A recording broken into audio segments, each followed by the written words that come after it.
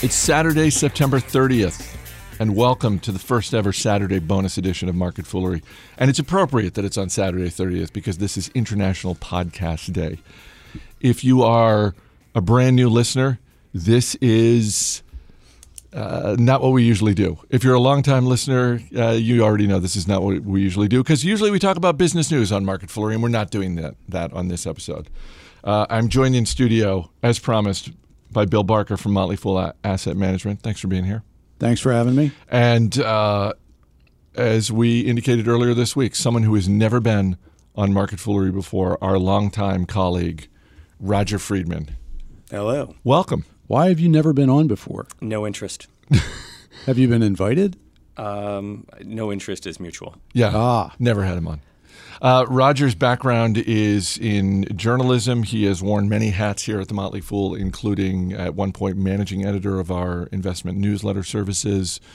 He started our blog network. I don't think that people knowing more about me is going to make me less of a disappointment as a guest. Oh, neither do I. I was just being polite. Just killing time? Yep, just killing time. Got to get through, 25 minutes? We'll see. We have no idea how long this episode is. Many people have tuned out already. Yeah, and thank goodness. Although it is my hope that there is at least one person who is brand new to this podcast who listens to this episode and then ends up sorely disappointed next week when they find out that actually what we do on Market Foolery is talk about business news, because we're not doing that today.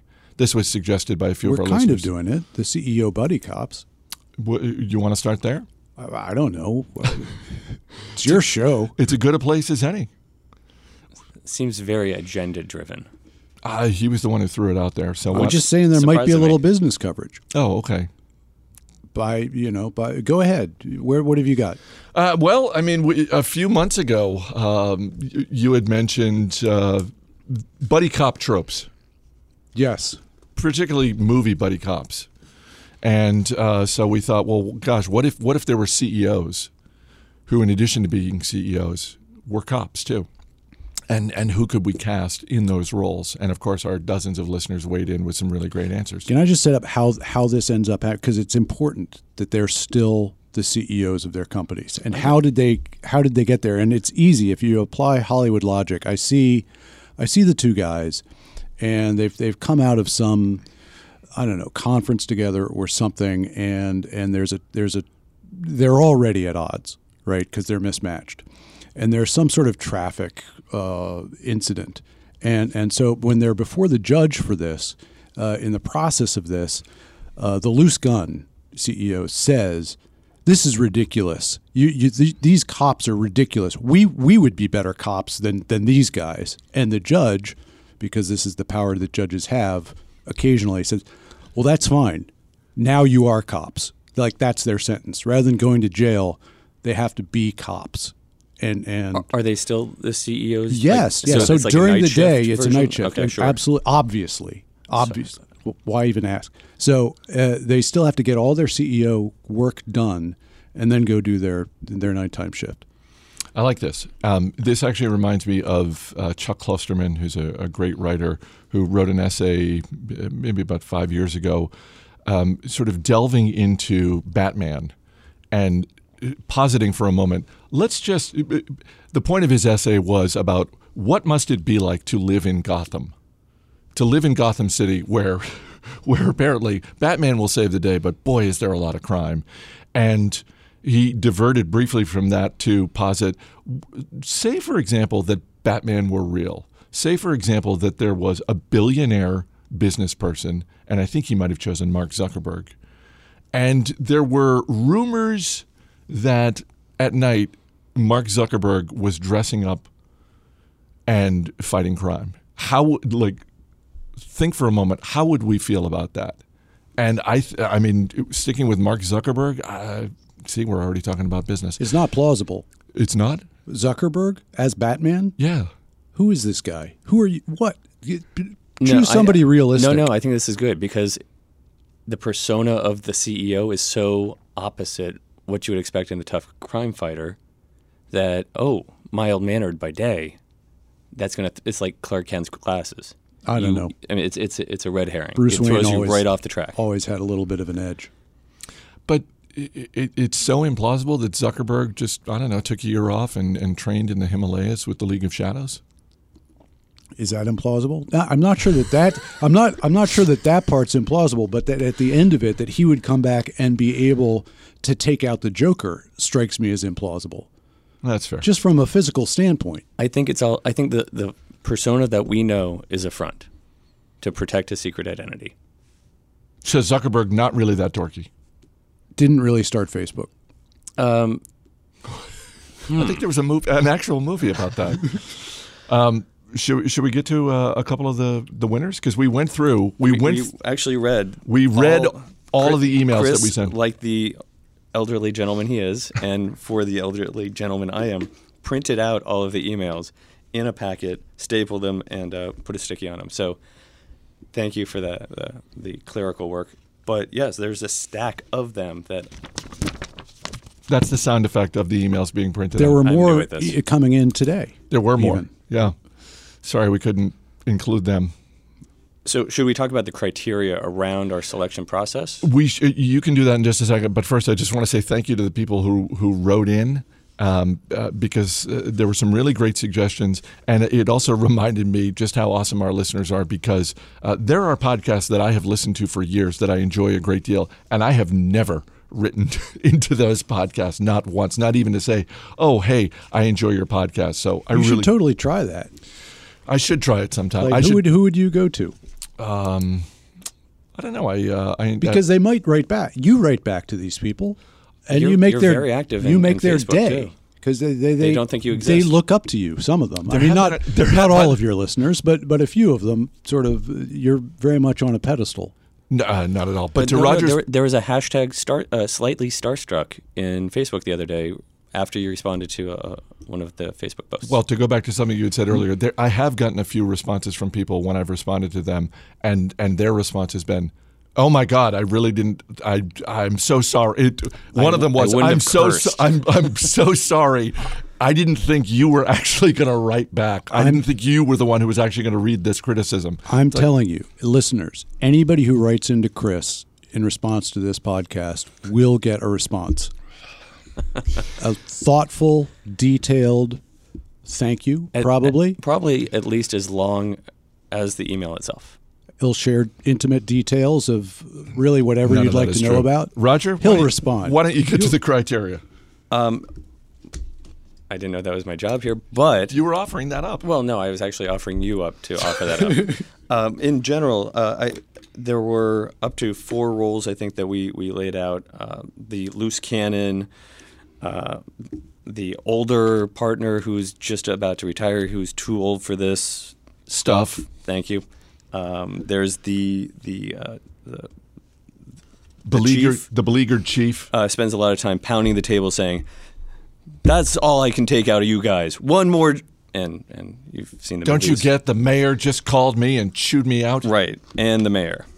One more time, and it's going to be your gun and badge. On my table. On my table. On my desk. So do you want to... I think we should just go around the table. We should each pick one of the winners. So wait a second. We've agreed to the winners. You guys agreed on this already. Yeah. Yeah, I didn't take notes on who the winners were. That's really on you. So I have this packet. I can just choose one by random. No. We've already picked them. So I want to shout out to Alton Gunn, who should have his own theme music. Great name. The amount of effort he put into this screenplay, it's a masterwork. Yeah. Alton Gunn actually wrote a script. He wrote a script, and there are a couple scenes involved. The protagonists of our buddy movie, we have Walt Disney and Warren Buffett as our mismatched tandem. We have mismatched because one of them is dead. They didn't really play. Alton didn't play that up as much as I'd like, and we've had lengthy discussions about it's extra awkward when one of the partners is dead. Yeah. R.I.P.D. was I think the only movie that's really delved into that, but I think we have an opportunity there. Look, one of them could be a ghost, one of them could be a zombie, sure. and it's particularly mismatched when one of them is a zombie because he's always trying to feast on human flesh, right? And they're right there. You're a loose cannon, zombie cop. Dramatic tension, right? Where your partner keeps trying to eat your brains. Yeah, right. Well, not yours because you're a ghost. Right. If one's a ghost. Yeah. So, I mean, that's not only are they solving crime, but Ghost Cop is trying to prevent Zombie Cop from killing people. Right. Right. So, yeah, a lot to unlayer there. Steve Ballmer as police captain, a lot of slamming, a lot of cursing, great stuff. But And anyone who observed Steve Ballmer's tenure as CEO of Microsoft knows that that's a role he's tailor-made for. I think he's been playing it, much like Mark Zuckerberg playing the weenie CEO to throw us off the trail. Yeah, Except opposite, I would guess. I think that's right. Sure. We don't need to go too far into it, but the working title is Death and Taxes. The plot, not sure exactly where we're going with it. The tax man and a lot of back and forth. It was really more character driven than plot driven, and a lot of quotes that actually our CEOs used in real life. Some of them not. I don't. A lot of effort by Alton Gunn. Overall, fantastic effort, Alton. Do we think Alton Gunn is really named Alton Gunn, or do we think that's a pseudonym? Pseudonym. Yeah, it's a great pseudonym. If you're if you're in the airport and you're like, I need a mystery book to read on the plane, and you go to one of those little book like, it's an Alton Gunn mystery. Boom. If I could just interrupt, I just emailed you an example of what the listeners will have to send. It just said, "Hey Chris, great show. Thanks for all the hard work. Just looking forward to a response from you, a loyal listener." And that's all you have to write in, something like that. And Chris will give you, I don't know, some sort of acknowledgement of your existence. Absolutely. And he would anyway without the pressure, because he's a giver and has a lot of free time. So much free time. As Bill is wont to do, when this idea of the buddy cop and soliciting emails first arose, Bill quickly volunteered prizes. And in this case, we have brand new Motley Fool Asset Management T-shirts. So Alton Gunn will be receiving one of those. Also, Andrew Hopp will be receiving one. Andrew sent. These are very lightly worn. No, they're T-shirts. not lightly worn. We're giving them new T-shirts. Oh, nobody mentioned that. Oh my God! How cheap are you people down there? They're actually not. They're not Motley Fool shirts. They're old Bill Barker shirts. They have nothing to do with the Motley Fool. Those aren't lightly worn. Andrew suggested Travis Kalanick as the belligerent former detective that has been put back on the force after spending some time on leave. One too many bad decisions in his past. His partner, Sundar Pichai, the by-the-book straight shooter who has no time for nonsense. The chief of police, Warren Buffett, after years of service on the force, the chief has seen it all. He's not afraid of calling out bad moves and giving cops a piece of his mind. And he compared it to, he said, I would watch this Bosch-style series, shameless Amazon video plug. I've not watched Bosch, but I've heard and read some very good reviews of it.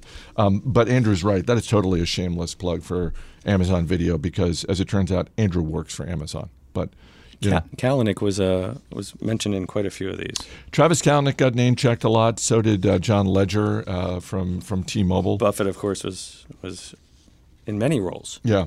And then third we have Jason Lyon, who Commissioner Warren Buffett, the captain Kevin O'Leary from Shark Tank. I don't watch Shark Tank. I know it's a popular show. Is he a CEO? Or are we giving? I mean, this was a really good email. We're giving Jason a pass on I think Kevin he O'Leary. is a CEO, though not of a public company. Okay, that's fair. We'll leave it at that and ignore the fact that there are laptops all around that we could actually check that. Exactly. The straight detective, Elon Musk, soft-spoken, intelligent, and probably the most well-respected detective on the force. And as you've indicated before, Bill, possibly a robot. He could play, yeah. If you want to go with robot as one of the mismatched cops and the other guy, is both human and a loose gun, but the robot or Vulcan or whatever, I think would be played well by Elon Musk, who for all we know, may be. I think that's right. I mean, who else is on the short list of business leaders who are secretly robots? Or aliens. Well, those are Well, two different. Those are two different That's a different show. Those are But I'm saying he's got the range to do either. I think no, that's No? wrong. I could see robot or android, but when you open it up into alien, that's a completely That different makes Sort of a category. Vulcan. He I'm can't. not talking like one of your weird aliens. I'm talking about your emotionless, sort of logical, Vulcan-esque I think aliens. I think calling them weird aliens is probably. I think that's pejorative. Derogatory. Was that like Derogatory. went out in the 70s? Yeah, we should Weird probably aliens? cut I'm this part sorry, out. you know. Yeah, I'm sure we're Bring going it some to letters from- do a lot of editing on this show. Jason also filled out the force with other detectives. The off-center detective, John Ledger. He doesn't take anything seriously. The bad lieutenant, John Stump, formerly of Wells Fargo. And then missing cop, Travis Kalanick. That was an interesting component that Jason put in there. What was that? The missing cop. Yeah, the missing cop, Travis Kalanick, an There's officer a lot of depth to that one. with a questionable reputation. And working title of the movie, Uber Troopers. Pretty strong. I think as working titles go, pretty strong. So thank you to the listeners for weighing in, and we will be sending out some T-shirts. And no, not the lightly worn. No, we're going brand new. For all the times that you've come, You got the budget for that? no, in the podcast no. division? You've got the budget for that. For all the times that you've come into this studio and been like, oh, you'll just give away stuff. No, now time for you to make good on this. So that's in terms of agenda items. I mean, that's that was number one on the You list. pretty much cleared the deck now. I think so. Yeah. Now it's time to get to the serious drinking. Sure, we could do that. Today's show brought to you by Teeling Whiskey. I don't really know All right, anymore. well, It's from Dublin. What's number Quite two good. on your list of things to cover? There was the Tiger versus Shark, of course. Tiger versus Shark. We've almost completely covered it. I suppose. It's Although Tiger, not with Roger in the room, but Tiger versus Shark in zero gravity. As we went over, speaking of Elon Musk, pretty easy. He's got SpaceX. Put the Tiger and the Shark in it. Send them on up to the space station. As we've covered before, they've got a boxing ring or something. Did you guys ever hear from NASA? one of our listeners tweeted at NASA, and NASA has not commented on the presence of a boxing hiding ring something. on the International NASA, Space Station. no, I take that to mean, yeah, it's there. Yeah. Well, neither confirm nor deny. But I think the point is, look, as taxpayers, this was our understanding of what our tax dollars were going to be used for. Right, roads, space stations. And that there would be some sort of video coverage of animal fights in a boxing ring on the space station because what is, sort of boxing. Cage match. Yeah. Okay, I'm more comfortable with that. Because after all, the entire purpose of the space station is scientific exploration and discovery, right? Yeah. And this, for a long time, man has tripped over how to solve Tiger v. Shark, going back since the dawn of history. Really, this has befuddled man, and now we have a way to solve it. Are there jetpacks involved? Why would you need That makes jetpack? no sense. How are they Keep it propelling realistic. themselves? Just keep it realistic. How if you put them in this cage, Yeah. and they're just There gonna are float walls. over? They're going to bounce off the walls at each other. Yeah. Yeah. Well, here's So where that being the here's case, I want to know what Roger thinks. That being the case, who are you taking? Tiger versus shark. I mean, shark's got a thick skin, but Yeah. it's one directional. Right, but I think that direction is pretty strong, pretty fast. It's coming in. You get the first bite, a lot of teeth in there. I think the first bite wins. Tiger's got some teeth, but so I think What? Also, like how claws. many? Probably a third of the shark's teeth. here's what the tiger has, and a lot of people underrate this, but it's got a bigger brain than the shark. Well, that's where the jetpacks come in. So I think to start out, they're both a little confused by the zero gravity, although it's a little bit more like a shark's natural state than a tiger. But the tiger's got a bigger brain, so he probably figures out how to deal with the zero gravity better than the shark. And so I see that being a significant advantage. Also, he's got the claws, so if he just knows how to stay a little bit away, like they're both just floating there, and then the shark is waving its Thrashing. tail, its dorsal, or whatever we call that, and it's just not going anywhere, and the tiger's like it's like taking jabs, right? You don't have to get in that close when you got those claws. I see the shark weathering the storm. Didn't one of our listeners posit a fight between an elk and a bear? Like talking about the kicking ability of an elk, and I get that, but if we're that only works if it's a field goal kicking contest. Like a bear, I'm sorry, a bear is just taking, unless we're talking about Winnie the Pooh, a bear is just taking an elk to town. Why would we be talking about Winnie the Pooh? I mean, that doesn't make sense. I think if you're animal fights, you're going stuffed animal. Where the listener is going with this is if the bear sees the elk's antlers and figures, oh, maybe I'll just take the attack from behind rather than from in front, because who wants to tangle with those antlers? Elk's got that kicking power. Yeah, bear. Your money is still on bear. I would say I like the bear. 99 times out of 100, the bear trips, the elk gets him. That's the one time. Otherwise, it's bear. Yeah, I think that's right. Musician that we want to see live to his or her 80s. You want to go there?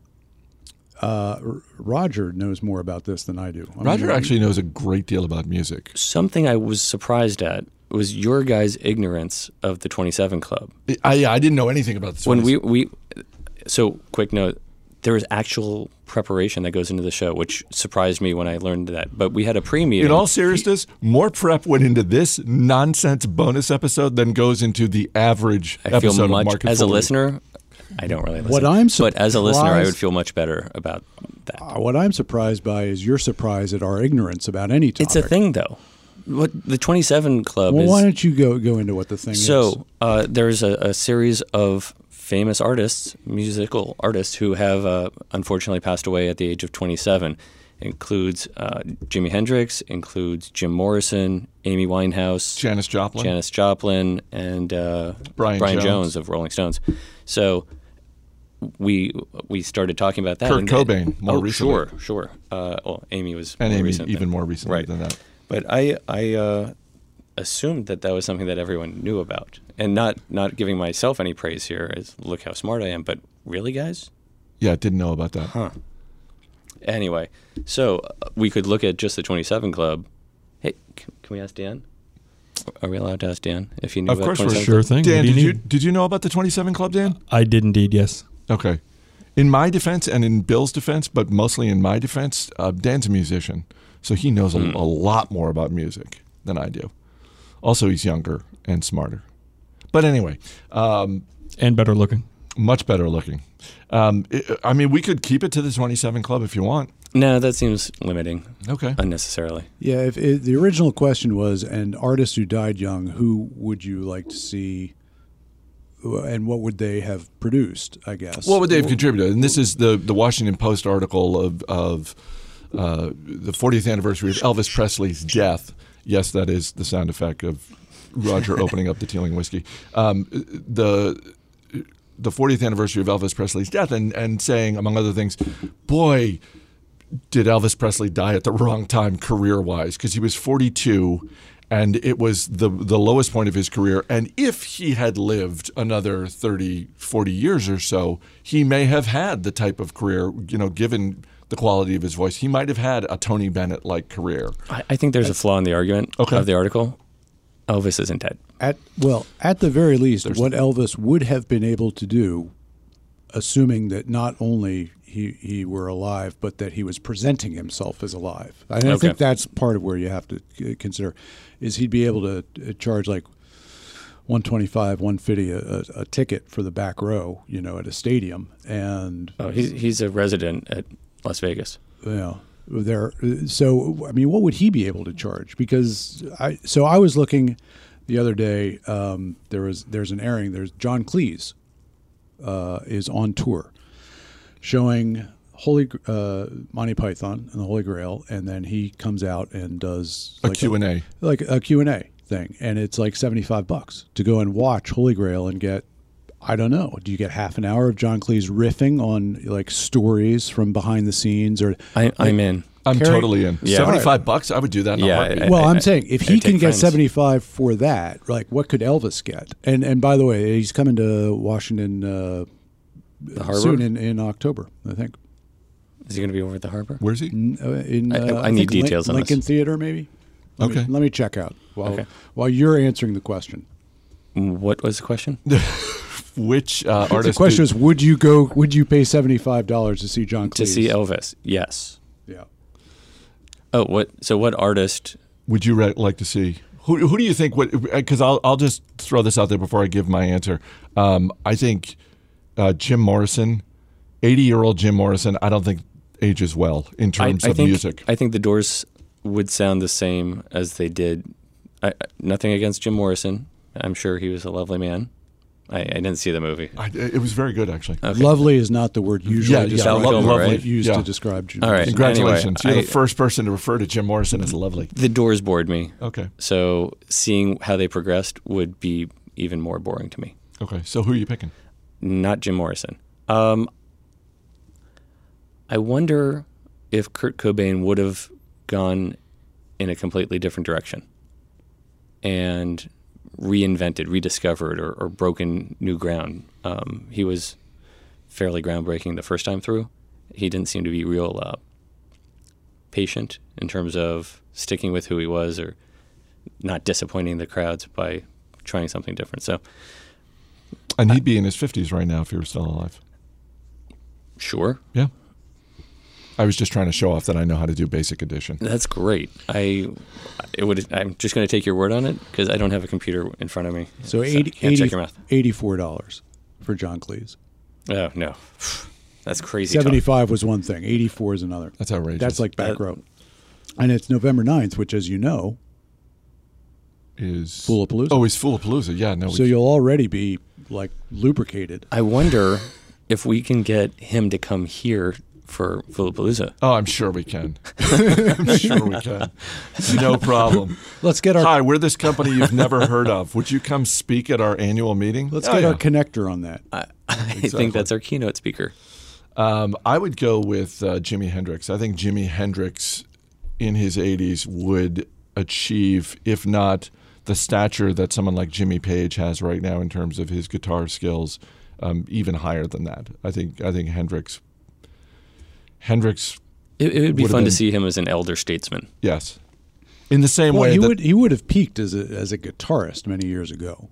I don't think you're thinking that he would have gotten I think he would have moved on much to better by bagpipes. the time he was in his 80s. I, you? not much better, but I think it would have been in the same way that, in his later years, B.B. King was fantastic to watch, and Buddy Guy.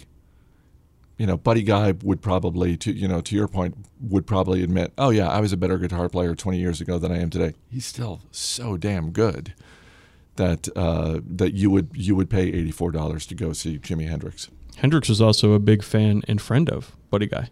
Really? Yeah. There you go. I think Dan just eloquently backed me up on that. So I would go for the obvious one, which is John Lennon, because why not? I think the upside, and I say that as somebody who did not particularly think that Lennon's solo work. It's never bought an album. I don't really care so much about what he would have achieved as a solo artist as much as the possibility. However unlikely it may be that he would have gotten back with Paul McCartney and done something there, and I think that's is that one of the choices? Can we do that? Sure, of course. We're allowed to have anybody. You can right? have anybody. Well, I win. I don't know I won. I don't know that you win. Yeah, but the listeners will have tell you you. seen? No, because then you could jump in and say, I firmly believe that Amy Winehouse would have gone into science and discovered a cure for cancer. Okay, You Roger can't wins. say that. I just did. If you have Shakespeare might have had a couple more good plays in him. you Do want we get to do any artist? you want any you artist? want like 500-year-old William Shakespeare? Can I have F. Scott Fitzgerald? Do we? How far can we take this? Knock yourself out. I don't Fitzgerald. think he recorded any music. Yeah. His solo work was just But Talking maybe about he'll get their together with areas the of- Beatles. their areas of artistry. If F. Scott Fitzgerald got together with Paul McCartney, that's all right, poetry. So along those lines, Which lines? the lines of what you just proposed of Amy two Winehouse's- people that you do not think would get together for something. in researching, which, as you point out, we did for this, buddy cop movies and TV shows, one that was on briefly had Houdini and Arthur Conan Doyle. That was the premise, and they solved crimes. Wait a minute. This was an actual movie? An actual TV show, which had one season, which ran, I believe, on Fox. When was this? I would have It was guessed CBS. like last year. Wow. Houdini and Arthur Conan Doyle. Yes, who, as you know, and I say that sarcastically, were in real life friends. Did not know that. That's why I say. So, Houdini and Arthur Conan Doyle as crime-solving. Which one was a loose cannon, and which one was on the verge of retirement? Okay, so one of them, Arthur Conan Doyle, believed in the supernatural, and Houdini was your logical. He was playing Musk. This was more of like an X-Files thing. I think there was the dramatic tension. You got the one scientific guy, which turned out to be Houdini, and Arthur Conan Doyle being more the supernatural. Do we have a name on that show? Why are you looking at me? Because you were typing. No, things, I and was thought I you was were- looking up. You just reminded me of a bonus feature on the Lego Movie DVD, which is in my house, and they did a buddy cop. They did a trailer for a buddy cop movie, and it was Michelangelo and Abraham Lincoln, history cops, and it's pretty damn strong. You can just look it up on YouTube, but Houdini and Doyle was the name of this show. Creative. it's almost hard to believe that wasn't a hit. Was anyone I've ever heard of in that show? There was Stephen Mangan, of course, one of the many Isn't he stars. a Treasury Secretary? Along with Michael Weston. So no, I'm not going to just read the whole cast to you. Just the Give big you- ones. Give you that kind of chance. And then Rebecca Lydiard was the romantic interest, I guess. Who is the captain? I'm sure they are lovely There was people. probably some sort of love triangle there too, don't you suppose? Well, to Roger's question, was there? I hope to God there was a captain who was banging on the desk, damn it, Houdini! Well, I'm just looking at a Wikipedia page. I don't. Enough of your tricks. Nice. That could be the tagline for the captain. And no more of your tricks as he is standing at the doorway to his office, shaking his fist. Was it on Fox? It was on Fox and ITV in the United Kingdom and Global in Canada. I So think it was a combined U.S., British, Canadian operation, kind of like, I don't know, World War II. If someone has seen the show, please write a synopsis and a review in our Facebook group. Or just email us, marketfoolery@fool.com. Chris will write back. Again, people learning on this show. Yeah. There is somebody who's going to go out and say, that sounds great, even though it was canceled after one season. So they would be wrong about it being great. But Maybe we can get them for Foolapalooza too. Are we looking for outside speakers for Fullapalooza? are you Always. inviting anybody who wants to show up at Foolapalooza? Sure. Wasn't there something about local attendees? I don't know. Somebody was saying I don't know, something. but this is actually now you're delving into company business, and we probably shouldn't be sharing too many details about this or soliciting for things that we You've can't. got somebody who could edit this out if it's so important for you to keep that secret. I think the promise was open mic, no editing. And longtime listeners know, and Dan Boyd and I were actually just talking about this general topic earlier today.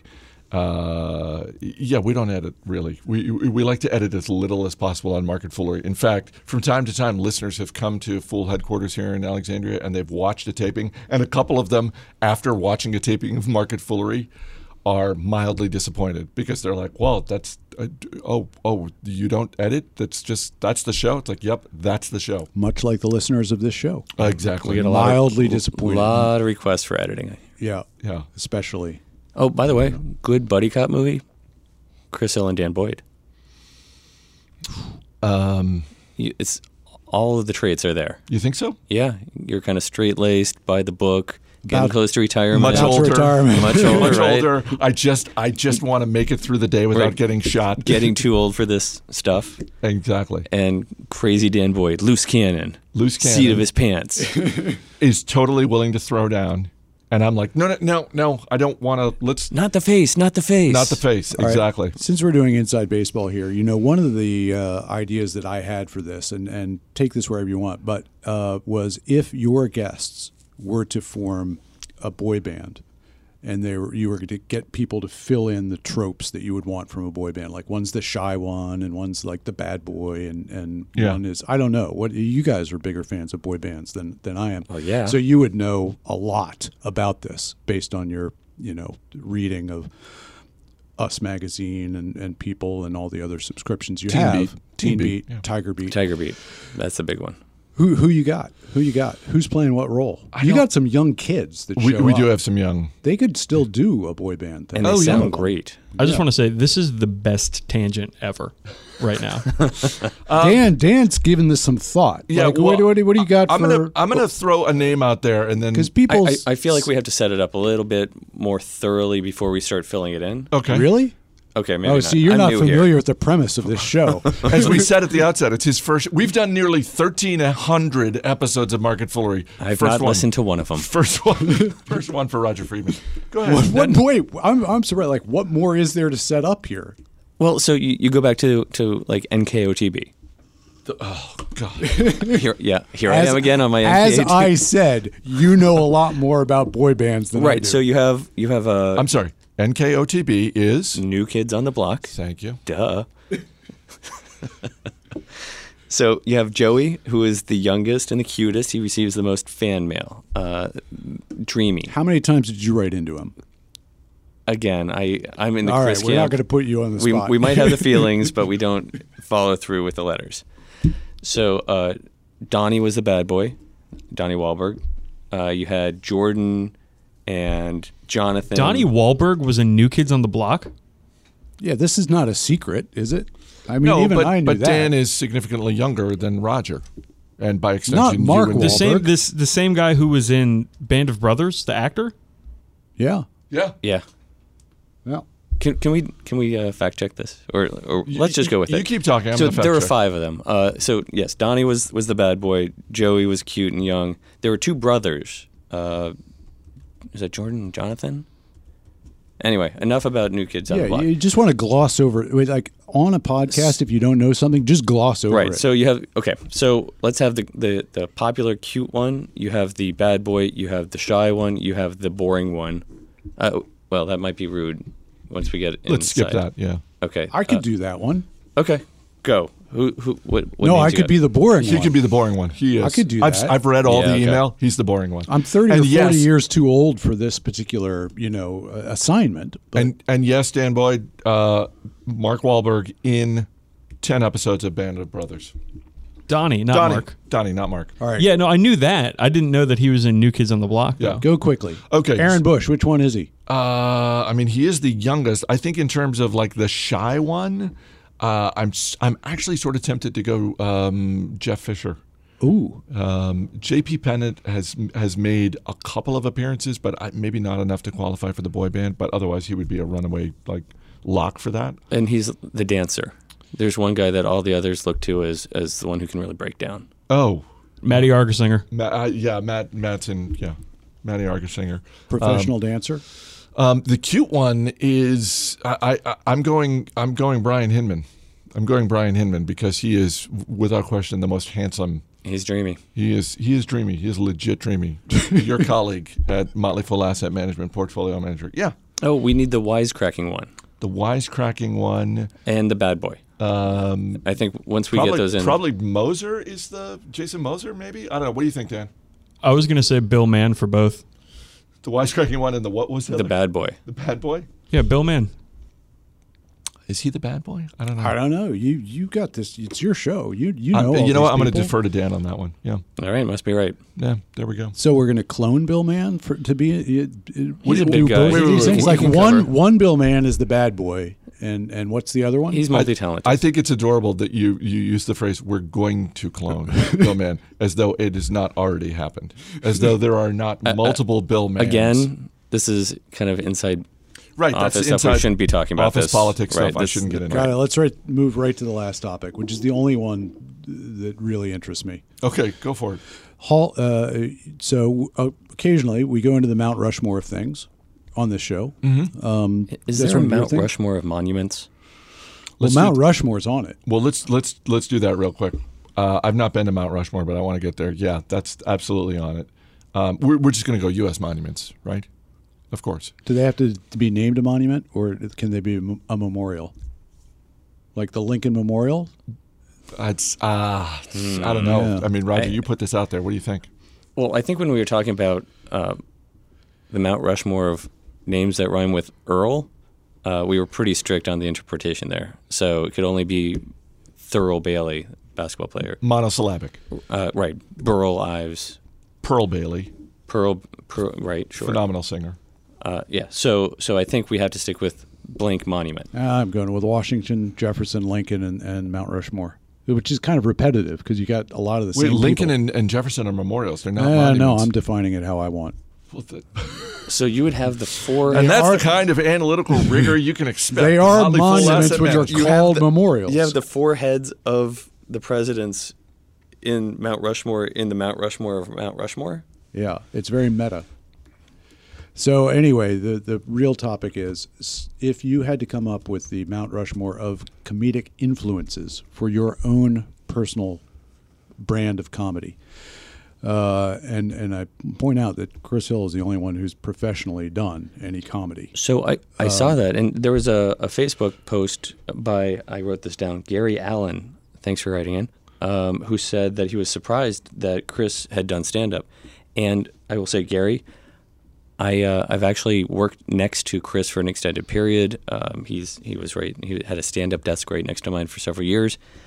I also was surprised he's done stand-up comedy because I haven't seen any signs of him being funny. Well done. It's improv that you've done, on a professional level.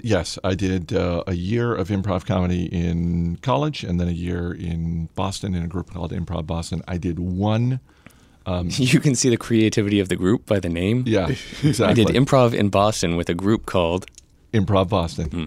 You know what? It was the early days. You didn't want to confuse We were people. still finding our way in those days. And I did one just to see what it was like. I did one open mic night of stand up just to see. In part because there was a guy in the improv comedy group who was pretty snobbish about improv comedy and sort of looked down his nose at stand up. And I'm a fan of comedy, period. So I was like, well, and he just sort of looked down at stand up comedy. And so what was his name? I'm not going to share that. And given your vast experience in this, you my one open mic night, yeah, seemed most put off by the idea of coming up with your own And it wasn't influences. I think put off is the right word. I would have originally thought reluctant to narrow it down from the vast world of comic influences, but you seem to be struggling to come up with even. What do you got? So the reason I was struggling was because to me it's easier to come up with something like, well, what do you think is the Mount Rushmore of stand-up comedians, and sort of classifying like who do I think are the four most consequential stand-up comedians, as opposed to in your personal life who has influenced the way you think about comedy the most. This is why I think my question, as opposed to your question, is interesting, and that is.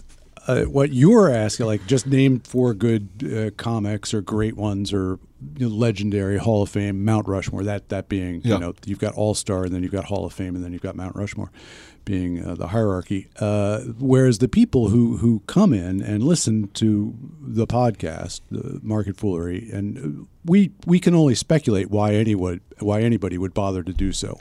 Yes. But some people... It is both gratifying and baffling to me. Some people listen. choose to do it. Are you guys saying that people are listening to this? I mean, at this point. Not this one. Okay, good. This is the episode. diehards at this point. And they're like, I've always thought that Chris Hill's comedy reminded me of X. And now they get to find out, really, what is your comedy? What should your comedy remind them of? I would like to open this up to Bill first. Just Yes. because you still seem uncomfortable. So I was thinking that maybe if Bill can acclimate you to the idea. That would be great. And then you can steal his ideas. Perfect. Unlike Chris, I'm not a professional comedian. So I would say in thinking through this, really I go back to, you got to go back to the early days on your influences. You don't have to. And for me, it's like whose comedy albums did I listen to? And for the kids out there, this is a thing that those of us old enough to be me used to do, is actually put a record on a turntable and sit there and listen to it. And you weren't mobile in any way. And so I would say Bill Cosby. And do you feel sad that you just said that? Well, you got to think about, like, is this controversial to say that Bill Cosby was like this great comedian in your childhood, and has it gotten to that? And it is hard to think of too many people who have gone from the heights that he has to the depths. And I mean, somebody who has taken as much of a fall as Bill Cosby is, I mean, it is a small group that fit into that category. If anybody, a tangent for next time. If anybody, because I think Bill Cosby might well, at points over the last 20 years, might have been identified as like the most beloved guy in America, possibly. Fat and I don't think he Pudding Pops? Don't think he does that now. Not anymore. So I would say Bill Cosby, Monty Python, Bob Newhart. Hey, I got him. You got him. I got him. I'm not surprised. And Letterman, David Letterman. Also on my list. So you got Newhart and Letterman on your list. Who else? I would add Gary Shandling. Okay. Something about the Nebbish. And the fourth on my list was, of course, Gallagher. Because it was not really Gallagher. It was not really Gallagher. My watermelon activity.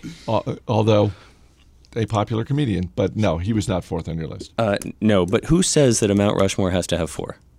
Everyone. Right. Commander Rushmore. So, right, my problem with the Rushmore is I kept going back to comedic actors, and so I don't think of Albert Brooks necessarily as a comedian, but man.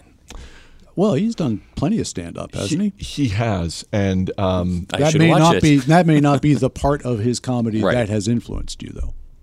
So one of the podcasts that I listen to pretty regularly and have for years is Kevin Pollak's Chat Show. Kevin Pollak, a stand-up comedian, best known probably for doing impressions. Best known for his turn on the Aristocrats. Yes, phenomenal documentary about comedy called The Aristocrats, in which, anyway, just go ahead. Highly recommended for just kids. Just go ahead and get for that, the whole family. That YouTube clip. No, not for the whole family. It's not for the whole family. It's not even PG-13. It's not even PG-13. It's a hard R. But it is, for language. But one of the things I love about that, because The Aristocrats, for those unfamiliar, is a very profane joke. But one of the things I found fascinating about that documentary is the way that joke is viewed in the world of stand-up comedy, amongst comedians, and it is in some ways a secret handshake among certain comedians. What version do you tell? I never tell that joke. I'm not qualified to tell that joke, and I never tell it. Best left to professionals. Best, absolutely. Hey, he's a professional. Not anymore. Not for a very long time.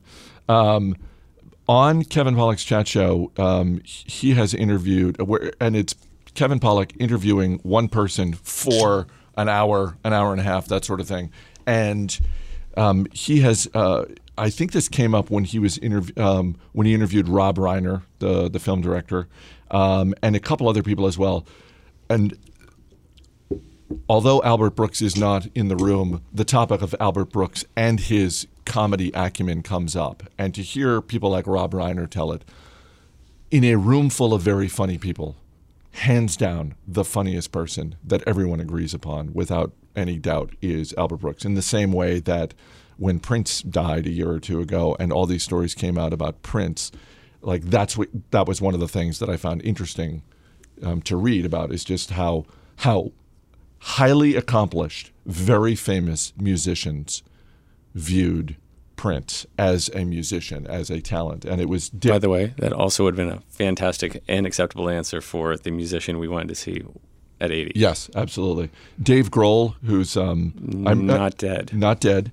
Alexandria's own Dave Grohl from Foo Fighters. He was interviewed, I think, on Howard Stern show right after Prince died, and he was talking about what an amazing musician and that Prince was, and Dave Grohl, who started as Nirvana's drummer, and Howard Stern was asking him about like, was he really that good? Was he really good? And Dave Grohl was like, Prince was a better drummer than I am, and like, I'm really, really good, and that's how good he was. So if you had a choice of being a musician's musician or a comic's comic, or, and there's no overlap, being successful publicly, which would you go with? Wait, what do you mean being? So let's say that everyone points to Lenny Bruce. Every comic is like, that's the guy. But if he didn't have commercial success, would you rather be the insider's favorite or the world's favorite? Yes. Do I get to have the same amount of money? No, either way? you do not. What do you think? Yeah, that's a great question. I don't know. Would you like to be a podcaster's podcaster that all the people who podcast look to, or would you like a broader listenership? See, this is a legitimate question More for than- you. sorry. I mean, would you rather be My bad. Would you rather be known or just really, revered? I don't know. That's a great answer. We're gonna have to say. We're gonna save that What's for another time. your Mount Rushmore? Anyway? My Mount Rushmore You at comedy. least throw Okay. one person out there.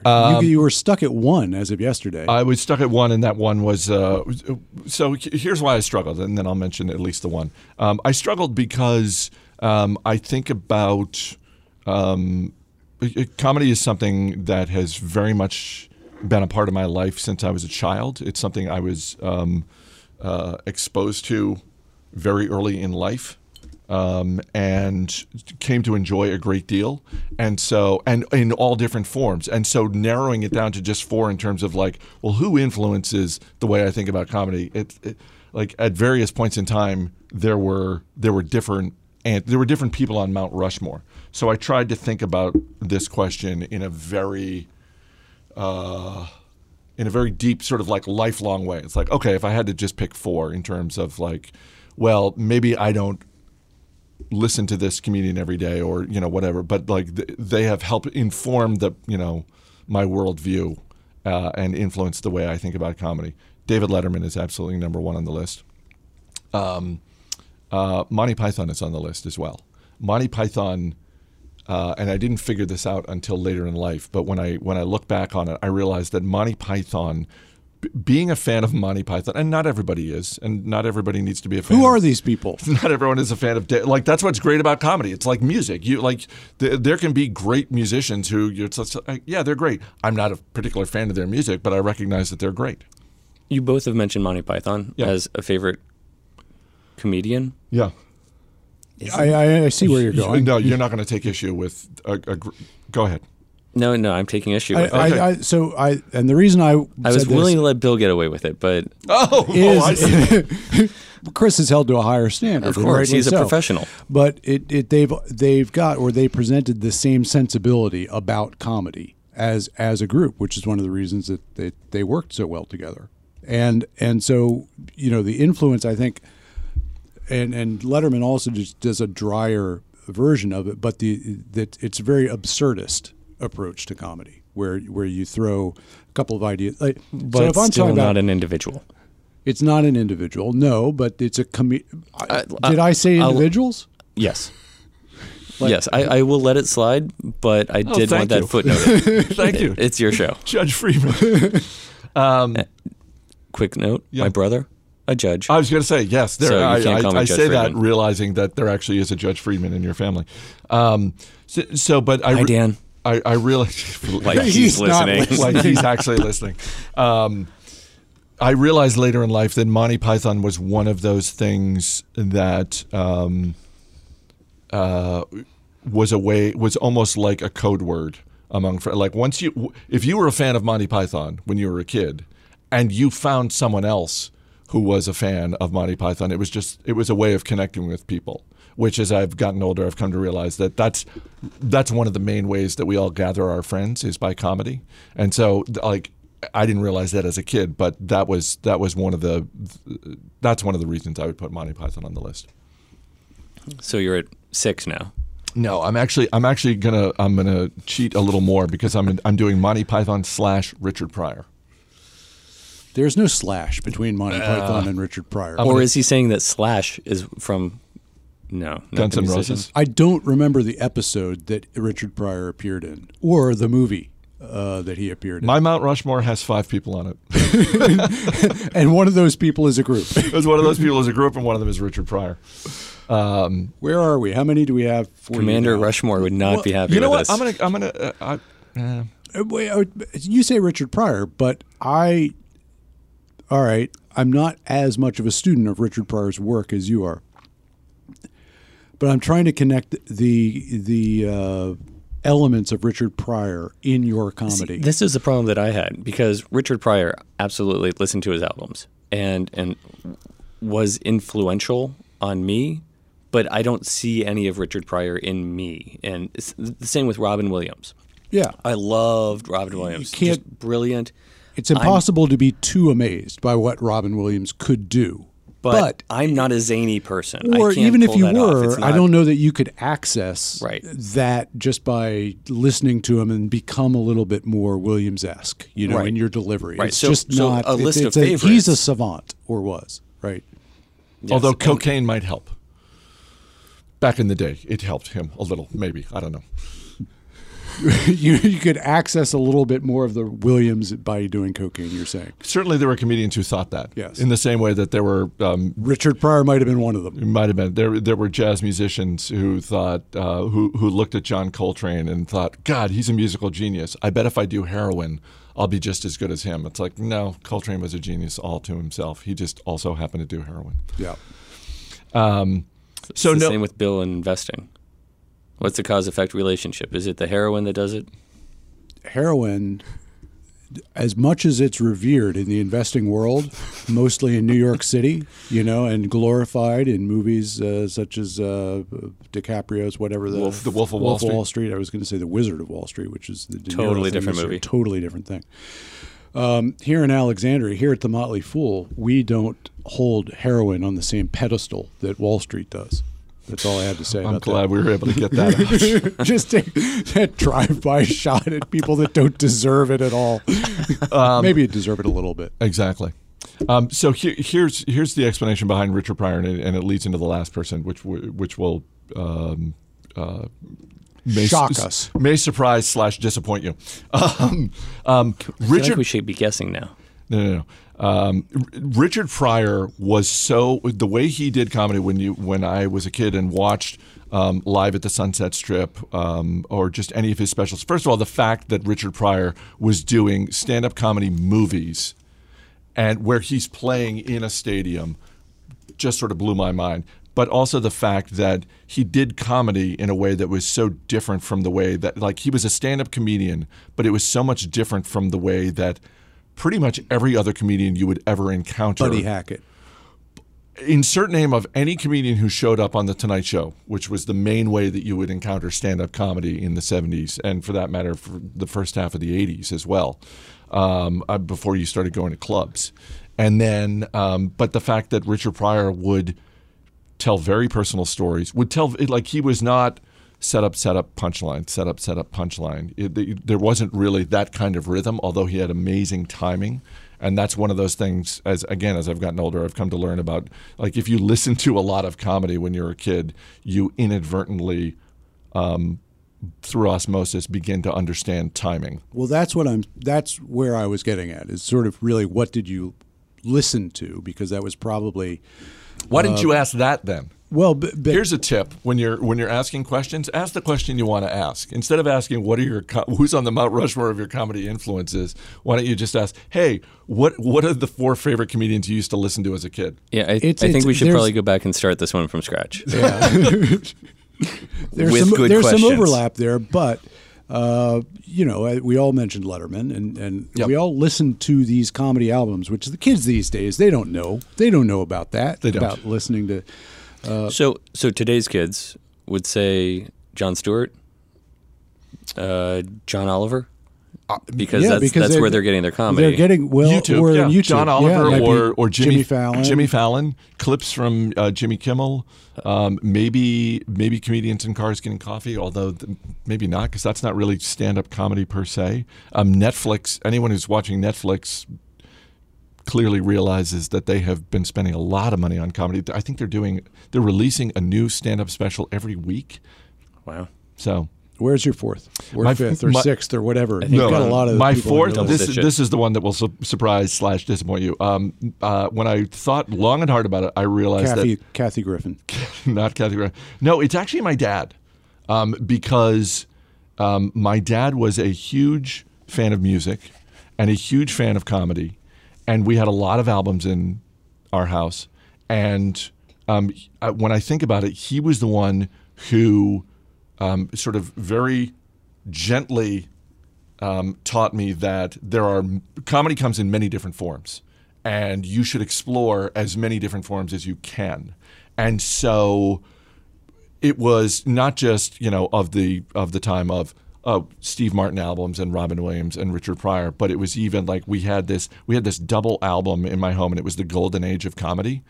And it was like radio comedy. So it was I think we had that. Yeah, Jack Benny, Abbott and Costello, George Burns and Gracie Allen, Laurel and Hardy, like things that it's like, well, this is old. It's like, yeah, but listen to it anyway. And some of it was legitimately funny. And even things like he could appreciate modern comedy, physical comedy. We would watch Marx Brothers movies, which for my money, I mean, I dare you to find any comedy movie that has more jokes per minute than the average Marx Brothers movie. Did you listen to Stan Freberg at all? A little bit of Stan Freberg, yeah. See, so I listened to a lot of him. I can't say he was as much of an influence because I don't sing, and that's where a lot of his good comedy came in. And also, we all listened to Steve Martin. Tom right? Lehrer. We all loved Steve Martin, but I don't think of him as that much of an influence because his comedy is much harder I to considered duplicate. him. I considered, but more later Steve Martin. So After albums?